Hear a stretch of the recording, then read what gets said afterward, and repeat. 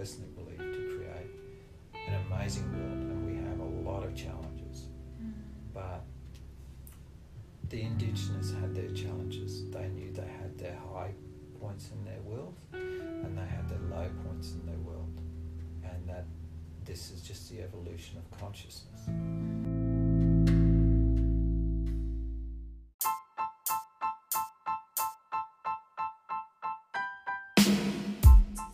Welcome to Doing It for the Dharma. In this series, we'll be following the stories of inspiring humans who are following their soul's calling. I'm your host, Maddie Lynch, the vegan yogi traveler, and it is my mission to share these inspiring stories with you so that you too can feel the inspiration to follow your Dharma. Welcome, Shane. Thank you so much for agreeing to do this with me. I'm really looking forward to our conversation. So before we dive in, I would just love to ask, what does Dharma mean to you? I think the word Dharma has a lot of connotations to it. So maybe if we just talk about how I perceive karma. So to me, karma is the story that we generate in being a human being in this body, in this time on planet. So there are many beliefs that karma can be passed through from generation to generation or soul to soul. And again, these concepts have many connotations for many people. So the fundamental concept then, if I'm living in my story, how much of that story is my truth? So if I considered what Dharma would be for me in this body, which is being human, is most probably living every minute in the moment in the truth that I've been asked to live in the world of duality. Wow, beautiful. Thank you so much for such an in-depth answer. Haven't had that one before, so thank you so much for your wisdom already. I would love for you to introduce yourself to the listeners. I know that can be a little bit of an interesting question. Who are you, Shane? A little bit of a deep one, but if you could summarize who you are and the work that you've been doing, that would be amazing. Okay, so the best way to describe who I am, and that's a really good question, is who are we anyway? So I can tell you the experiences I've experienced in my life to give your listeners a bit of an insight of the path of my story.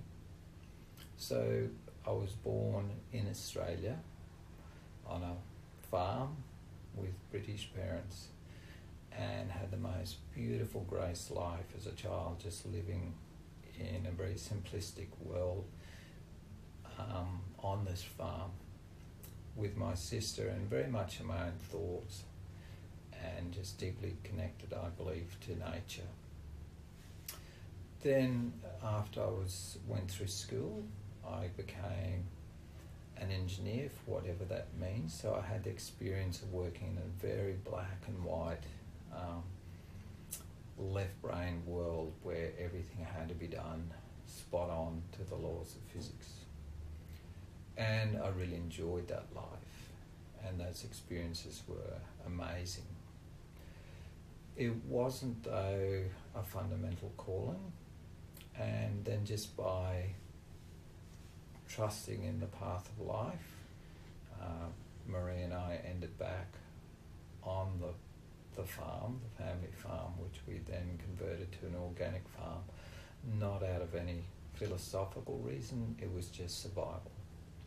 So we had the experience of knowing that if we didn't change, that we wouldn't literally survive in the Western world model. But that was an amazing breakthrough for us because that opened so many doors. So during that time we did a lot of personal development work, we got exposed to many crazy ideas, And from that day on, moving out of the black and white left brain into the experiences of looking outside the box all the time. So it was through the experiences with this farming group, which been involved with for mostly nearly 25 years and being organic for similar time, we came across thinking outside the box of how to really reconnect in this world, on the land, and make sure we were growing and working with the land, not against the land. So all the people of these groups who were from very, very, very big farmers, very big properties, to looking how to really do the right thing. And there wasn't a lot of that knowledge around. It had the capitalist bent of take as much as you can for the minimum amount of input. So it was a beautiful journey of seeing us all grow as individuals, being involved with philanthropic organisations, trying to educate ourselves in many, many different ways. And this also opened the door for me to get an understanding of the energy world of the environment we live in, and then the energy world of human beings. And this experience came through just a very big calling where it was, I had to go down that path. And for me, that calling became working with humans, and obviously our immediate families where we started from, and the work we came across very much changed our whole family. And we had to have some major, what I call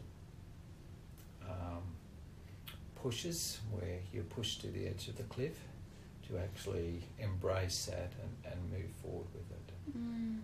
Beautiful. And what would you say that one of the main triggers was that awoken this deep calling with you to help other people? Was it a certain situation that happened that led you into this work, or did it unfold more organically? Excuse the pun. I think it was just all the experiences we had in experiences, the emotions of being human. So we had some major emotions of losing a child, which was fundamentally a major changing point in our lives, and also losing my best friend. And those times make you really evaluate what's important in life. And I don't see it as a bad thing. I see it as an amazing opportunity that these people gave me. So I'm so grateful for what these people literally gave me. And so these pushes are the things that make us move in life. It'd be nice to think we could do it without being pushed. But the world we live in now, I think we are so disconnected. When we are confronted with these very strong emotional challenges, this is when the universe, I believe, is really talking to us and saying, hey, you can do better. You can move beyond where you are. And this is where I believe we touch Dharma, that we see those little windows of opportunity, those little windows that make us want to do something fundamentally different in our lives. Does that mean we go and sit on a mountain top and become dysfunctional from our family? For me, no. I could still live the life and be the person I am to the people in the world that I live in, but I could do it in a different way. And so that's how I mostly started working with people. There was no plan, there was no vision. It was just trusting every day I put myself out, someone would come along to teach me what I had to do the next time, whether it be a client, whether it be another mentor, whether it be a piece of information that would pop out of the internet, or a course that for some reason the money would appear that I could go to attend, and other courses it wasn't appropriate. Yeah, wow, amazing. That just reminded me as well of what you just said in relation to courses popping up and the money appearing. Sorry to go off track, we'll come back, but it reminded me I had an astrology reading before, and in the reading it was that as long as you use your abundance and your finances for spiritual growth, personal growth, and for the help of others, like it will always come back to you. And I found that that's definitely been the case. I really resonate quite strongly with what you said there. And I would love if you can explain this work that you're referring to and the work that you are helping with others. I think it'd be amazing to hear more about that as well. Okay, so the core modality, for the want of a better word, that we started using in this agricultural group was called the Dawson Program.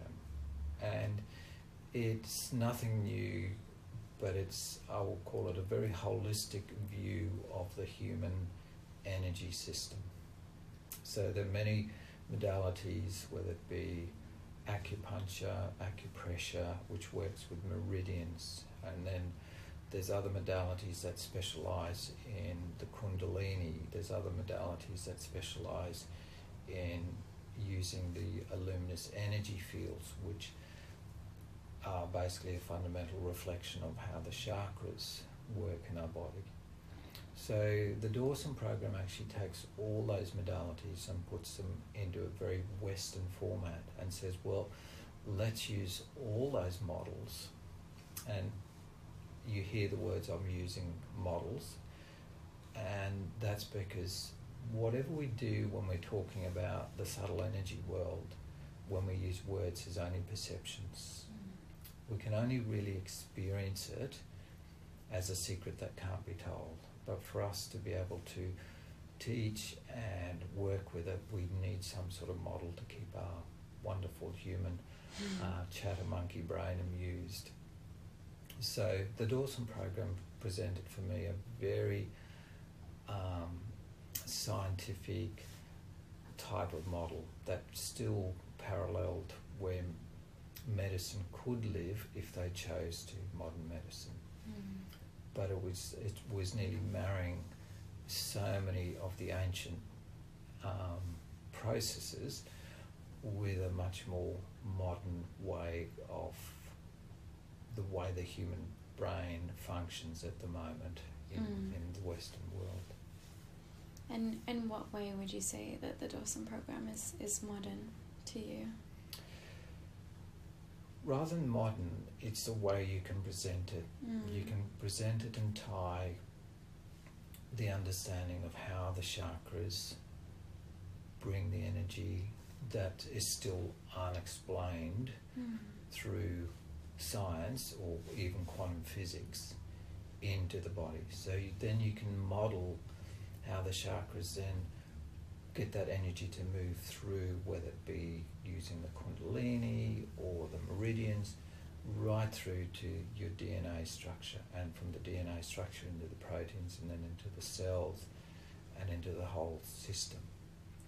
And once we have a model that describes this well, we can use what in the Dawson Program I call a digital process of very black and white statements, which can be presented to a person's innate healing intelligence to actually determine whether that part of the system is working in them or not, and then find the program that created that system to actually malfunction.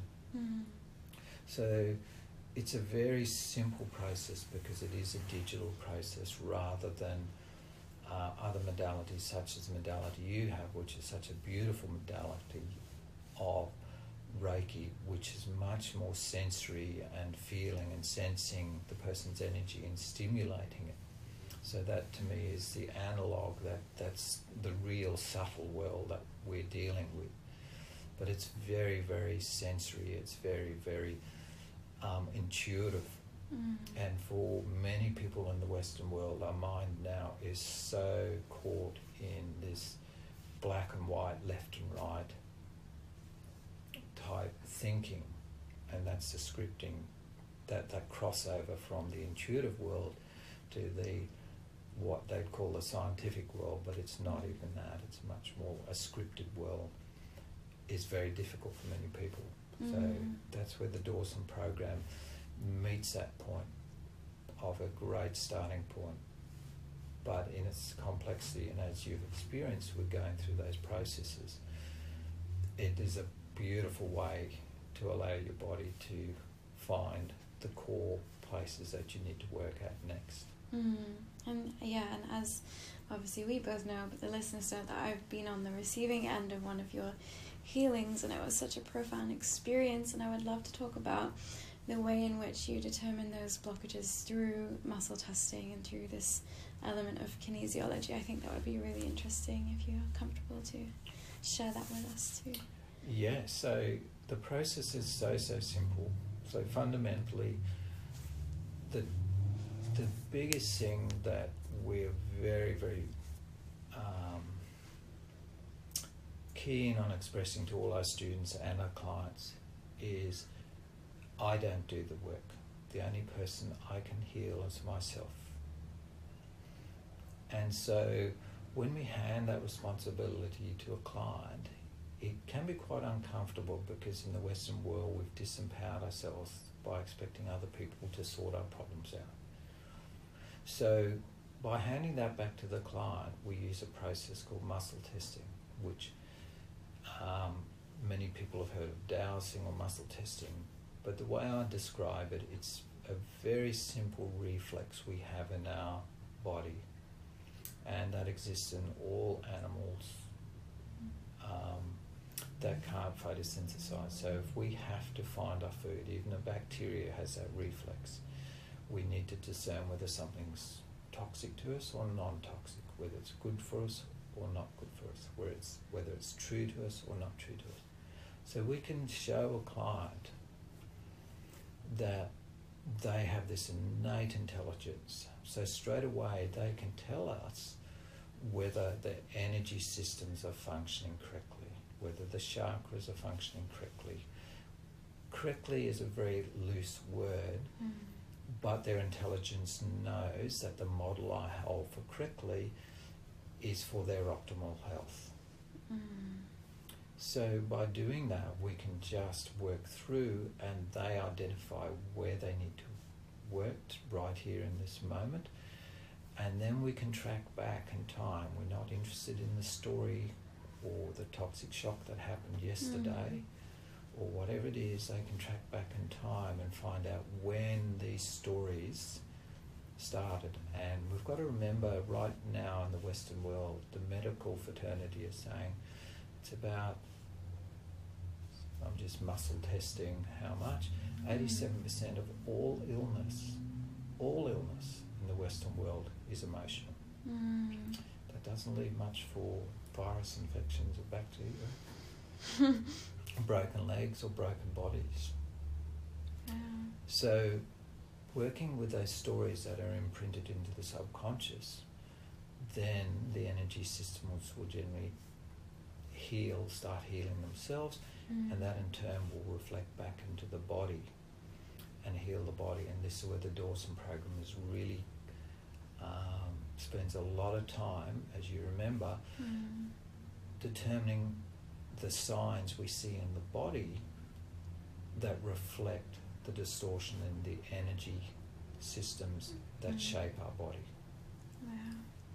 Yeah, it's so interesting, and I'd love to go back to that point of not becoming too attached to the stories, because this is something that was really profound for me when we first did some healing work together. As you explained it so beautifully before, as when we identify with the story, we strengthen that within us, and that therefore we're almost reversing the healing process. So do you have any kind of advice or tips of how we don't get so attached to the story? How we can kind of just let it go and focus on our healing instead?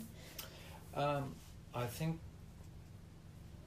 just recently, having done a lot of work with various other modalities, looking at meditation, affirmations, using all of these are part of the process of breaking our stories. And one of the most profound ones is actually a very simple book called The Four Agreements.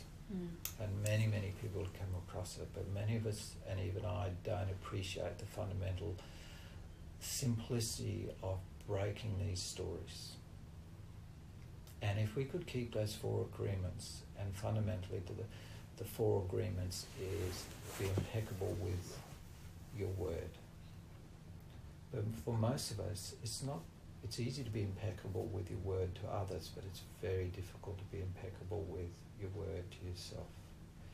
Because our story is so deeply ingrained in us from point of conception through to right here where we're talking. Even this is a story that we're creating in this podcast. But underneath this, hopefully, your listeners will be able to hear the truth in both of us, that the fundamental truth in who we are.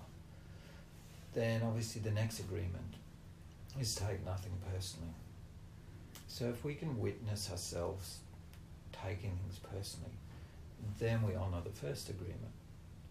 And this is fundamental. So whether it's through our meditation, learning to bear witness to our stories and not getting caught in them, whether it's just having these agreements deeply imprinted in our brains every time we start to drop back to the old programs, that's a stepping stone. So it's not complicated, but it's how deeply these stories are embedded in us. And I think the work that Joe Dispenza is promoting at the moment really explains that process.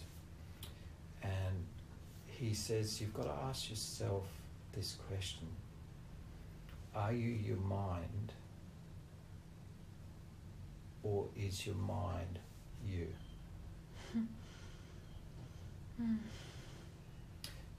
And when you think about it, we're not our mind.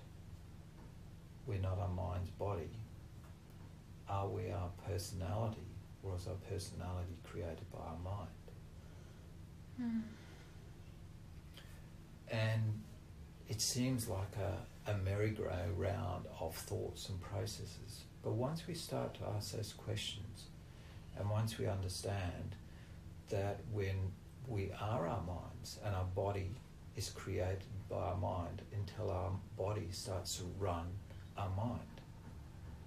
So we run programs from our body straight to our mind. Like when we get up in the morning, we'll follow the same routine. Doesn't matter what you do, whether you're going to work, whether you have a meditation routine and a food routine or whatever, we'll fall in that same, and we can do it without even thinking about it.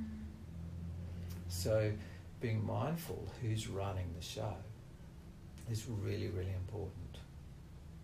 And so if we want to change our story, we have to change it within our mind, but then take it to the universe. And when we're in the universe will then create wave. That wave will come back, and then we bring it into our body as emotion, and the emotion will turn that wave into matter, and then our body changes. And now our body is a new body mind, and our mind is starting to change to a new mind. So this is fundamentally the four agreements given in another way. Wow. My brain feels like it's about to explode. Sorry, it's so profound, and it's good to look at these questions, right? These are not questions we ask ourselves every day, if not in a lifetime. So, and I think just the other day, one of the most profound questions that Joe was asking his audience is, what do you want to be? And most of us ask ourselves that, but we never do anything about it. And he said that's why we keep doing the same thing day in, day out, because our body mind and our mind just run the same old scripting, the same old story.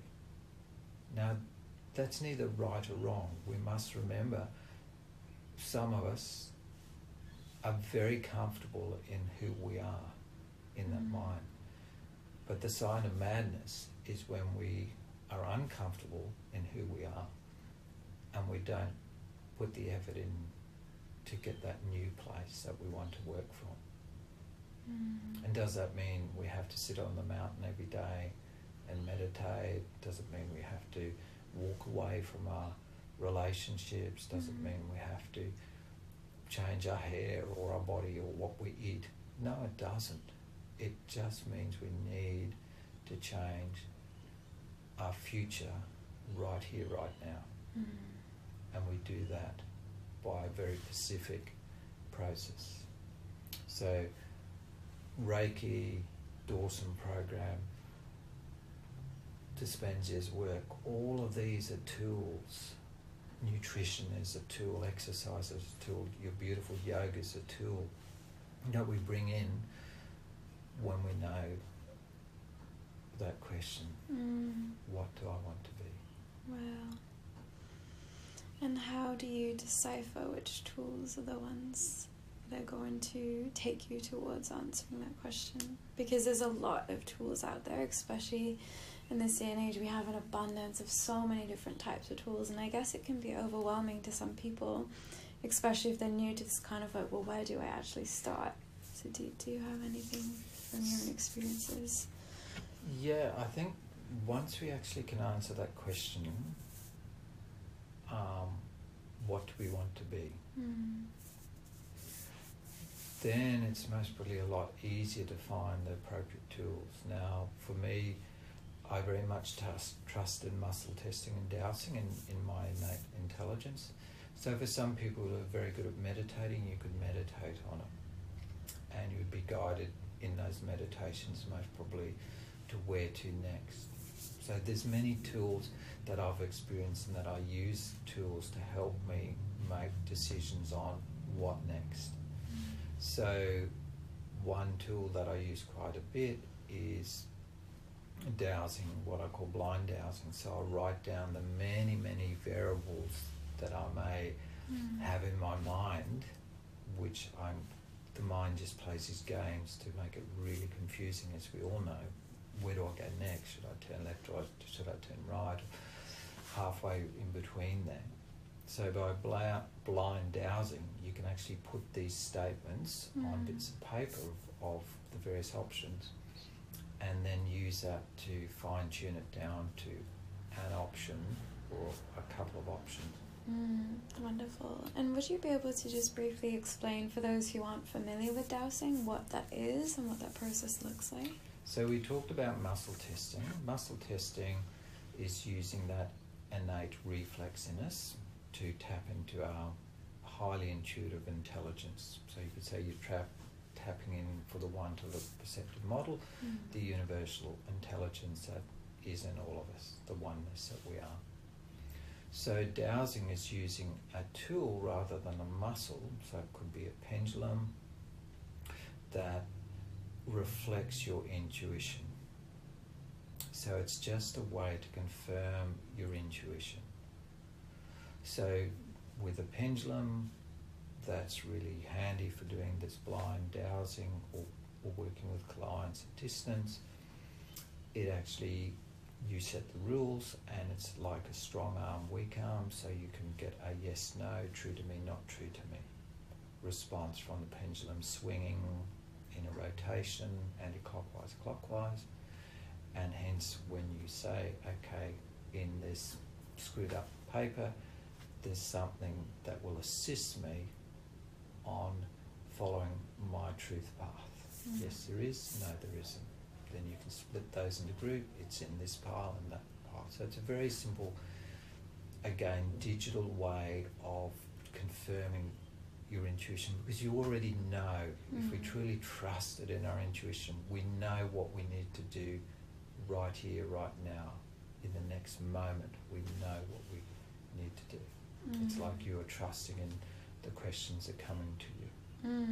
Very true. So it's almost like a little bit of an assisted guide to tapping into that intuitive answer. Yes, it's bringing us back to if we lived very much in nature and very connected nature would be guiding us, we'd be guided by the universal energies. And that's how we worked for many years before we created the very complex scripting that we now have in our Western world. So I'm not saying it's right or wrong, because we now can analyse and use that analysis also to create learnings and to create new paths forward.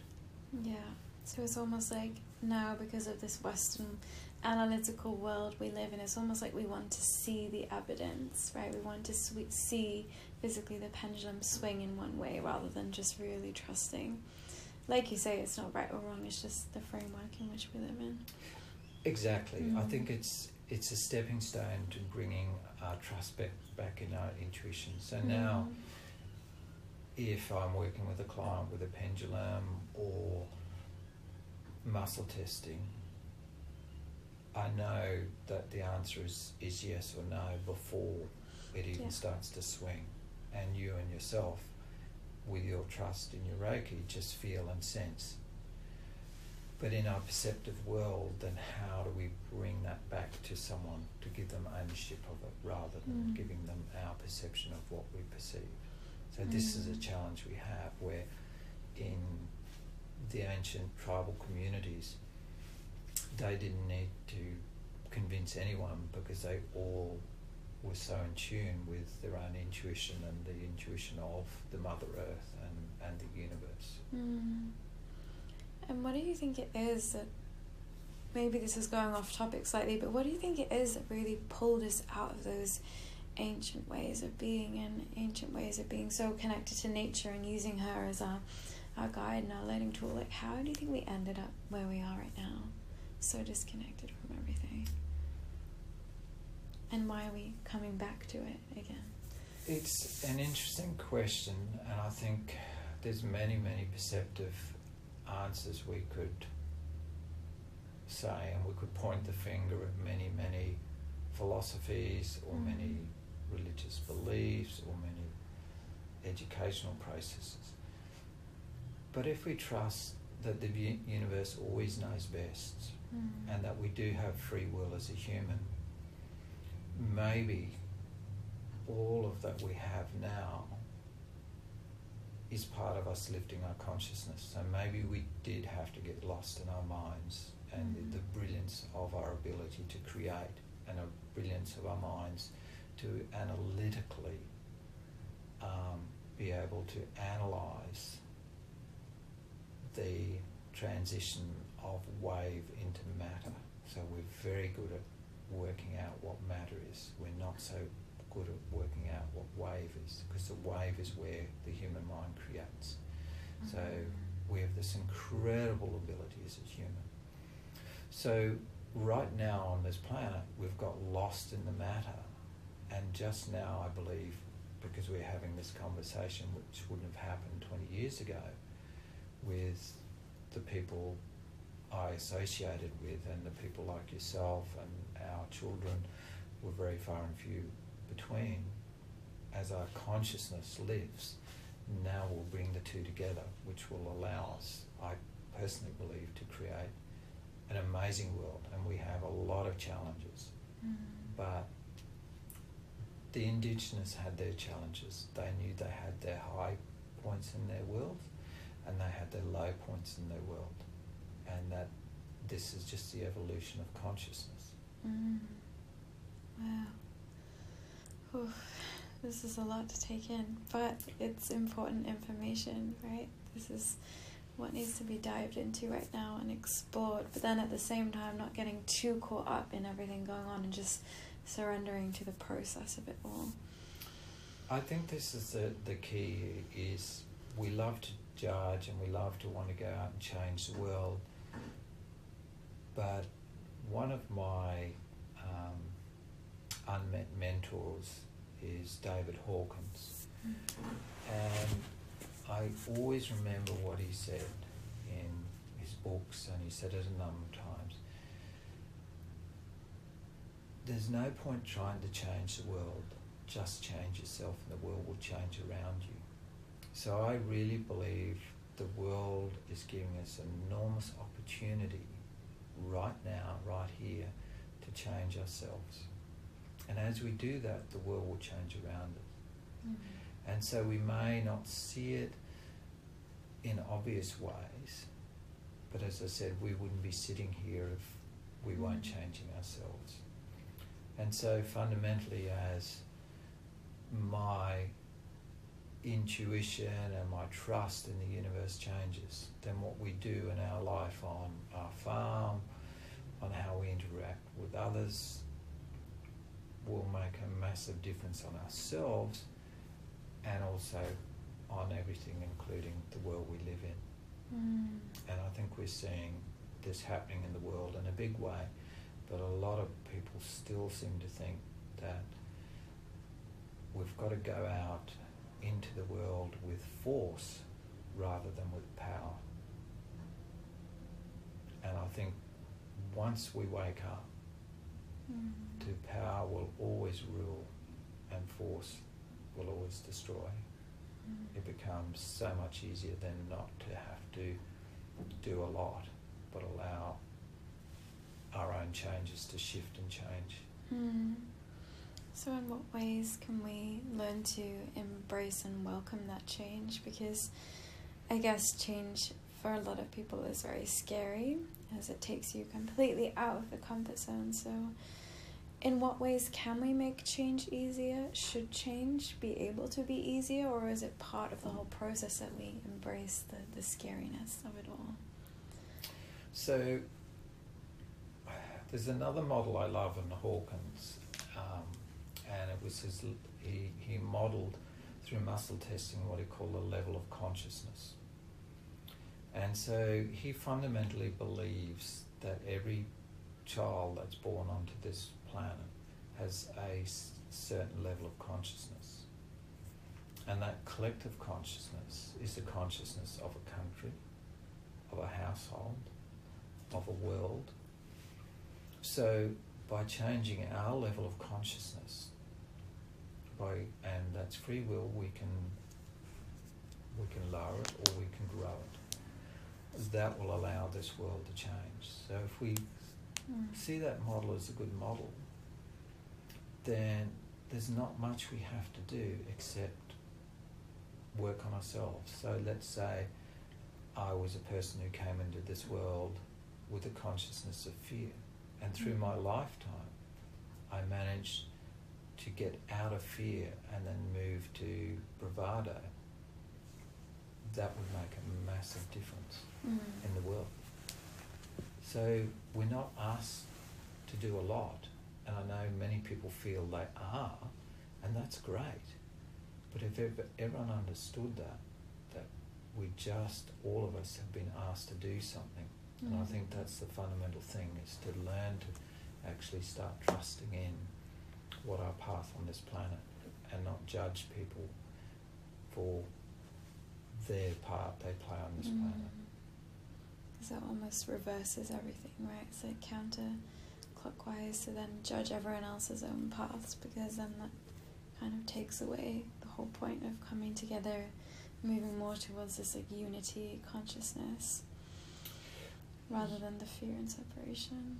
Yeah, that's right. But I think we've got a long way to go in this world, and from my understanding, that there are many people upon this planet who have quite a high level of consciousness, and they're not the people you see in leadership, they're not the people you see there, but the difference they make in the world is extraordinary, because with a high level of consciousness comes a higher flow out of energy to those in your community, to those in your society.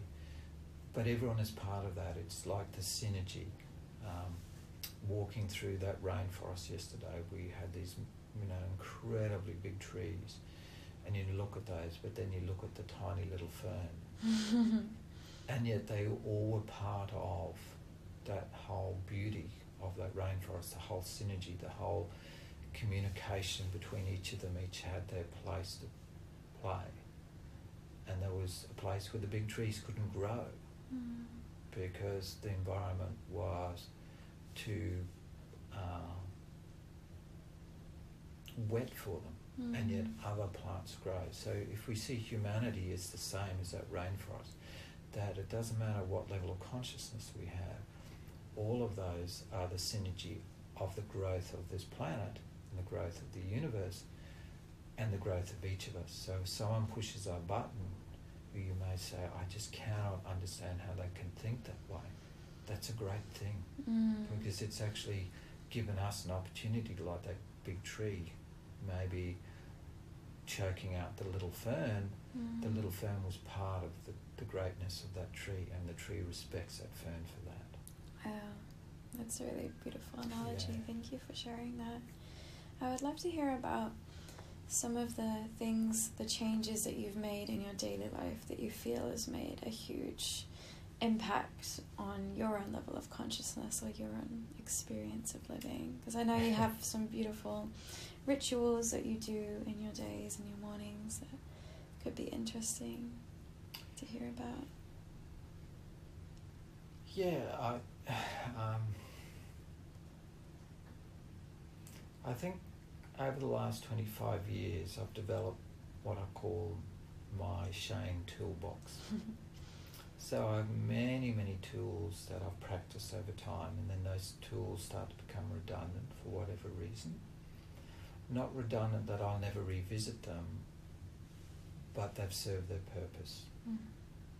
So I've done many, many things that you read in many books, and they get you to a point where you go, wow, I've learnt what I needed to learn from that.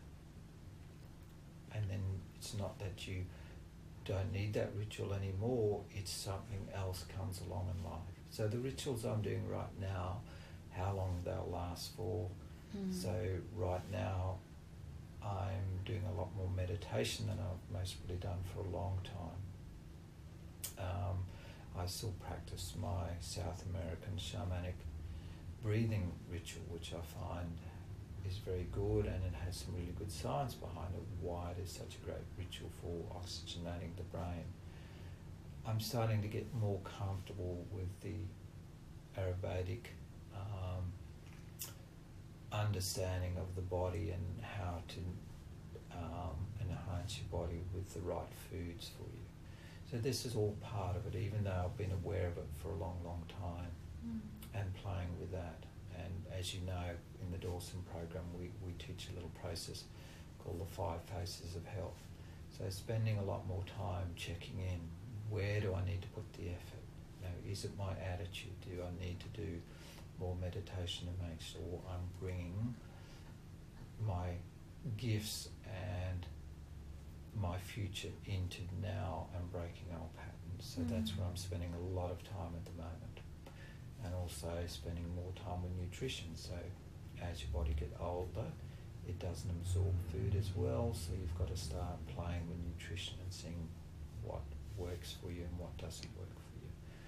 So this is the joy of life. It's amazing how when you just open to it, it throws curveballs at you and you say, wow, I can't keep doing that anymore. So you move on and bring something else in. And you know, I love watching you guys, the younger generation, and saying, wow, yeah, been there, done that, so what's next? But it's part of our whole growth, and that's what's beautiful about being human. It's just being in the moment of enjoying every minute of our life and allowing various tools and processes to come in and out and flow and trust the universe will show you what next. That's beautiful, yeah, and without having attachment to certain processes as well. Yeah. I'm not big on dogma. No, and I know it works for some people, but a lot of people will see something as being a panacea, or this is the way to do it, and that in itself is a real story. Where to me it is saying, right here, right now, this is where I need to be. But tomorrow, who knows what? You know, tomorrow you may not be on this planet, in this body. So let's make the most of what was presented to me today. So let's enjoy this day and just go forward. And that's what I'm really working on at the moment. because I have lived a very busy life in many, many aspects, and I love it. But one has to be careful sometimes that we don't get totally caught in it. As my children remind me, which is beautiful, that they remind me. And as you have as well, to take time and slow down and just enjoy, just enjoying. Definitely. Yeah, I think it's very easy when you're working with like healing modalities to get caught up in trying to take care of everyone else first and forgetting that actually maybe you need some time to heal and slow down as well. So that's a really beautiful point to be made. Yeah, it's a great point for all of us, and it's a great point to remember. Most people are attracted into working with others and giving is because fundamentally underneath us we have a story of wanting to be a rescuer. Can you talk a little bit about that actually? There was the 3 archetypes, right? Yes, so the model that I use, and people use different perceptive words for describing it, but it's fundamentally humanity, or the way our mind works, is we will drop into either all 3, or we generally have a preference in one. So we have, if you can imagine, it's a 3-legged pot, and on one leg is called the rescuer, which is generally where people who work with caring or wanting to assist humans, animals, whatever, fall into. The other is a victim, and that's where when you've been giving and no one seems to be giving back, then you jump across there because now you feel that everyone's persecuting you, and the other one is obviously the persecutor, which is when we feel threatened, when we feel it's the flight-fight response. Then we default to that and to protect ourselves, and we start to point the finger at it's other people's fault. And it's, again, just bearing witness to that we have a favourite place we default to. And if we can just bear witness, and whatever we do on this planet, if we can stand in the middle of that pot and just watch ourselves drift gently in the middle rather than getting caught on one of the legs and running down that leg and feeding into our story. Because most of those stories of those 3 things, the rescuer, the victim, the persecutor, come from some sort of deep hurt that's happened in our childhood, when we had childhood amnesia, or in our youth, or inherited from a family. You could call it karma, which is coming right back around to what we started with. And all of this, when we were aware of it, then we can start to sit in the middle of the pot, which is fundamentally where we started, which is your Dharma. Wow. So when we sit in the middle of the pot, we're mostly working very much closer to our truth, and there's not a lot to do. There's no one to rescue, there's no one to persecute, and we can't be a victim. Wow, that's very profound. Thank you so much for sharing that analogy. And yeah, it is a good reminder for all of us, because I think we can so easily become too over-identified with one state and then completely imbalance the others, right? Because I guess like in all of these modalities we have these roles and cycles, and even with Ayurveda there's the 3, right? Vata, Pitta, Kapha, and it's always like we need this kind of balance between all of them. We need to sit in the middle of all of the pots of all of the things, right? Super, super interesting. Yeah. So I would say we're coming towards the end of our interview, because I'm just a little bit, mindful of this concept of time that we have. I would love if you can just explain a little bit about what a session with you would look like, because I know you do also offer some distance healing sessions and corrections. And so if you could talk a little bit about that, what someone could expect, I think that would be interesting for people maybe who would want to maybe have a session with you or find out more about it.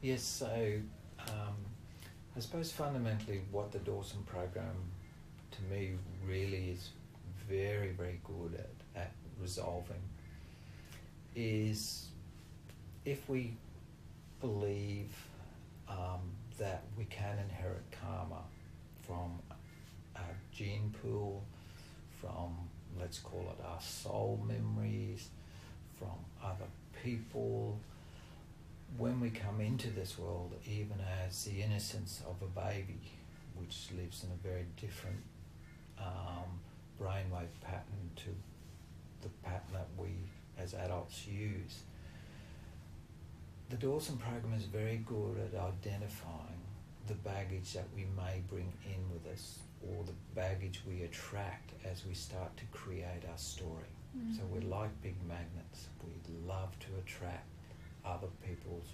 rubbish, other people's stories onto our stories to build our stories stronger.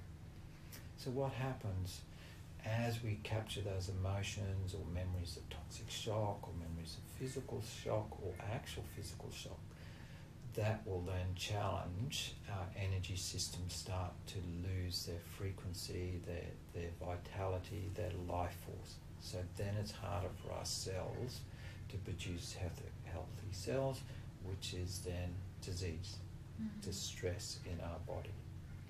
So the Dawson program, through a very simple process of asking how the energy centers are going, the person's intelligence will guide you to say they actually first started to be challenged, maybe at point of conception, which could be then maybe a malfunction or an emotion that was brought into that child, into that person at birth. And that story is so easy to get rid of, because the subconscious, once it realizes it's not truth, will just literally delete it, like hitting the delete button on your computer. And that story is then gone, and then you can replace it, if it is a strong emotion, with an affirmation, which, you know, if you practice that affirmation with breath and meditation, and we were talking about this earlier, is so important to reinstate a new story into the subconscious mind and not allow the stories of your conscious mind, which is a programmer, to keep reprogramming that old story. So the process is very simple. The client's in control, and we just use all the energy systems, the chakras, the meridians, the auric field, as the master template that the person is going to bring back to its optimum. And in doing that, they will choose whether to work at a genetic level, to work at a soul level, to work at a historical level, to work at an early childhood trauma, or to work with something that may have even happened 24 hours ago, even with emotions that they're carrying for their clients. If you have, quite often, as you know, you need to download stuff that quite often you will absorb from your clients, because they're actually triggering stuff in yourself. So, and the process is so simple, and that's what I love about it. Beautiful. Thank you so much for explaining that. I'm sure the listeners will be interested to visualize that process as you've spoken about it. And I know that you do have some online clients as well with the work that you do. Is there somewhere that they can reach you if they did want to reach out for a session with you? I know we're in the process. We're going to get your website up. We're going to get you on Patreon. Well, you're going to get yourself up, but I'm happy to help out. But would you be happy to share, say, your email address, or I can link that in the show notes? Yeah, most probably the email would be the best contact at this point. So understanding that many of your clients are overseas, and that will be the best way, and have a conversation. I'm getting more tech savvy, so we can have a conversation on Messenger or Skype or whatever, and explain it. So I really do love to make sure the way I run my sessions, it's about education, because the clients are doing the work, and if I can educate them to understand they've done this and it's not me, that makes me excited, because then they can go away from it and keep the process going. I don't want it to be the Western medical model where, hey, I'm a doctor, I can fix you. Take this. Yeah, That's and you know, look, there are many energy workers say, look, I can heal you. But no, doctors can cure symptoms, but the only person that can heal you is you. So true. But you need people to be that catalyst for them, to educate them, to remind them of their incredible ability to heal, to guide them through the processes that they are doing. And that's all energy work is just reminding us of our connection to the universe and our connection to our authentic self. So I got off track. But yes, most probably the email, if you'd like to put the email up on the notes, that'd be great. Thanks, Maddie. I will definitely link. That's such a pleasure. Well, I'd love to wrap up the interview with just a few fun little fire round questions, or just some random questions, so you don't need to think too much, and we can just see where we go from there. So what would you say is a book that has changed your life or changed your perspective on something in a profound way? Power versus Force by David Hawkins. That helped me stop judging. Wow. Judging others and Judging yourself? others and self, comparing self with others. Beautiful. Because of his model of the level of consciousness. Okay, we'll link that one in the show notes below as Yeah. well. So another question, if you were to go back to your teenage self, let's say your 18-year-old self, and you had to give yourself one piece of advice or wisdom, what would it be? It would be just to totally trust in yourself. Trust in your knowingness.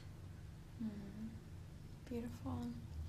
I know you've been married for a very long time, and I'm wondering if you have a piece of advice or a few words of wisdom of what makes a long-lasting, happy relationship. For me, it's not about compromise, but it's about understanding.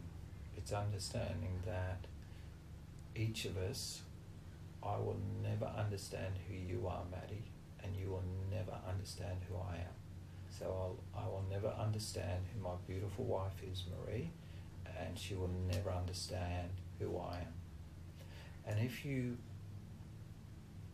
go into a relationship with that thought, then it makes it so much easier to depersonalize those tough times. It just means that your touch point wasn't on the same plane. You were missing those touch points. And that's the other thing, is to have plenty of touch points where you don't live or force anyone to live under your shadow or your rock, and that you don't live under anyone else's rock, but you've got plenty of beautiful touch points where you can share life, but you both have your own life. So And that's a real balancing act, is when you're getting too off track, and when it's time to fill someone's love tank with love, and when it's time for them to fill your love tank with love. And that's a really tricky balancing act, because you can compromise yourself doing that, compromise yourself your truth. But for us, as you know, we're very different people, but it works because of that. Balance. Yeah, Wow. it's that balance. Thank you for sharing. A few last questions. What is your favorite place in nature?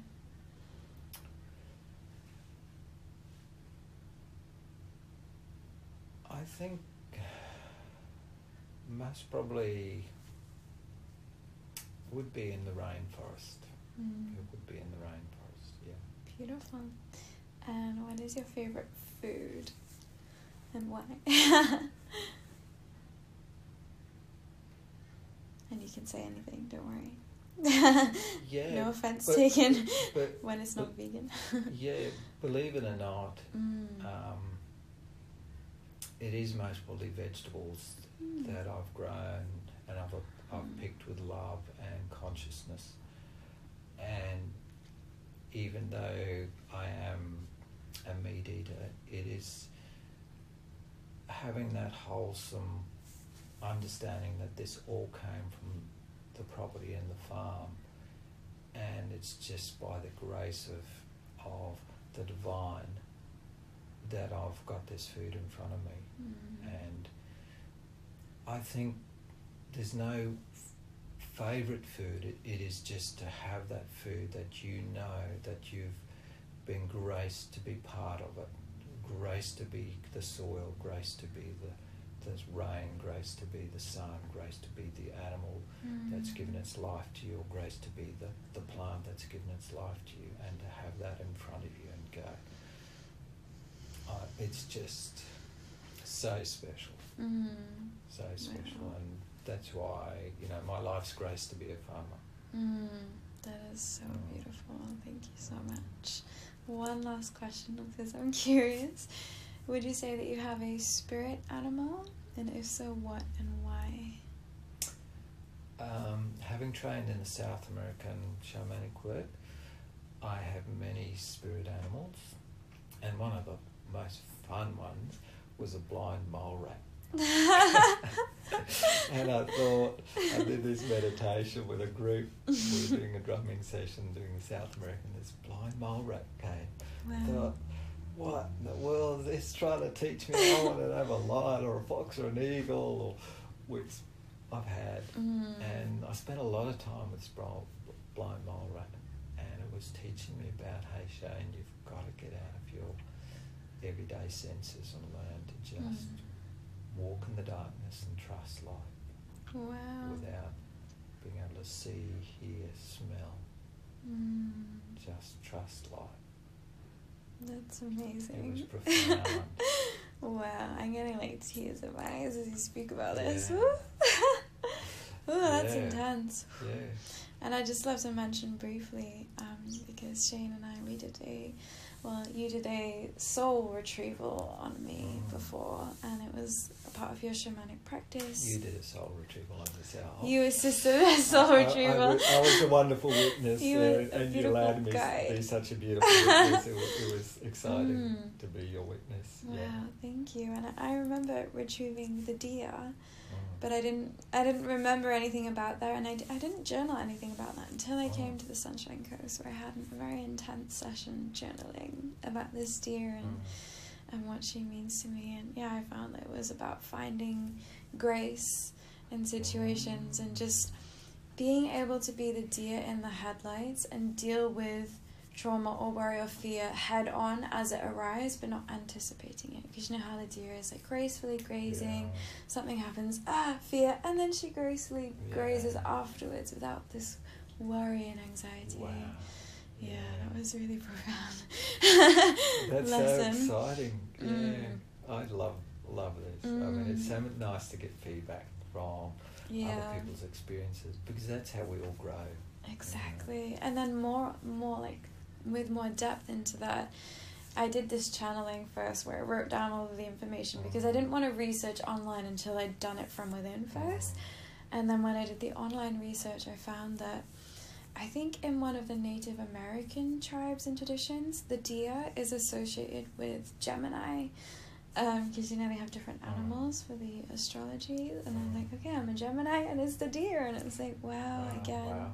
These connections. So really profound. So I just want to say thank you so much for introducing me into this world and initiating me into the Dawson program, and all of the lessons and wisdom that you share has just been so profound. And I wish that all of the conversations that have been had over the past few months that we've shared together in the group could have been recorded, but we just have this one recorded for now. But I really hope that you will have a platform to share all of the teachings that you do, because there's just so much that we can learn from you. So I'm just eternally grateful for your wisdom. So thank you so much, Shane. This has been amazing. Thank you, Maddie. And I trust the universe has got something more for me than just being very busy on the farm. So I trust everything's coming to alignment to allow me to do that. So definitely. And I think we need need to get you a podcast as well, because I will be listening. Many others, I'm sure. Yeah. Wonderful. Well, thank you for starting this journey for me. So maybe this is a catalyst that will make me move to the next step. And I'm sure you'll be part of that. So thank you. Thank you, Maddie. Such a pleasure. Thank you. So I hope you enjoyed this interview with the wonderful Shane. Like I said, I'm sad because I wish you could have heard all of the conversations that we had over the 5 weeks that I was living on the farm. But this is the only one that you'll have for now. But hopefully we can bring Shane back on in the future, because he's just so versed in so many areas and it's just truly amazing. So I have linked Shane's info in the show notes, so definitely send him an email. He's super friendly and I'm sure we'll be happy to respond if you are interested in finding out more about the Dawson program or even booking in a session with Shane. As I mentioned, he does a lot of online work, which is so cool. And yeah, I can just really recommend connecting with him in some way, shape or form, because he truly is a wizard walking on this planet. Now, for me personally, I would love to mention that I do have a Patreon account now. So if you would like to support the podcast, if you enjoy the content, you can sign up for €5.55 a month and get a little bit behind the scenes on the podcast and a little bit more. And I basically have all of my offerings on Patreon. So I have my online yoga classes, my new moon ceremonies, my weekly guided meditations, journaling prompts, and so much more. So I'll also have that linked below. And yeah, I'd love to mention that soon I will also be, or I'm in the process of putting on my website a scheduling system, so you can schedule to have an Akashic record reading or an oracle card reading with myself, which I'm so happy to share with you, as this is something that I've done in person before, but not really something that I've put out online. But I guess this is the way that we are working towards now, right? This is what the outcome of Corona has resulted in, that everyone is going digital, which is kind of interesting. Also, another little note is that Ellie, a beautiful friend of mine who was actually my first ever interview for Doing It for the Dharma a whole year ago. I can't believe it. So we are going to be starting an Instagram live series every Sunday. It will be at 12 o'clock. I think it's Central European time. It will be basically in the Berlin time zone at midday on Sunday, because that's the time that suits me in Oz best. We'll be hosting an Instagram live where each week we will be diving into different topics, exploring different areas of sacred sexuality. So make sure you do tune in for those. And yeah, I'm really excited to announce that next week we have Valencia on the show. Now, Valencia is an international model, not only a model, so much more than that. She's also a yoga teacher, full-time content creator, and full-time just spreading those positive vibes. I absolutely loved my conversation with V. We laughed so much and just dived into so many different topics. And yeah, I'm really looking forward to bringing that to you. So that will be released 1 week today. And I've had a few more interviews since, and the interviews are gonna keep flowing and just keep bringing you amazing, inspiring guests. So yeah, thank you so much for tuning in. If you would love to help the show grow, if you could leave a little review on Apple iTunes, if that's where you're listening, or share an episode with a friend, I would be infinitely grateful for your support. So thank you. Have a beautiful day, and I hope you follow your Dharma.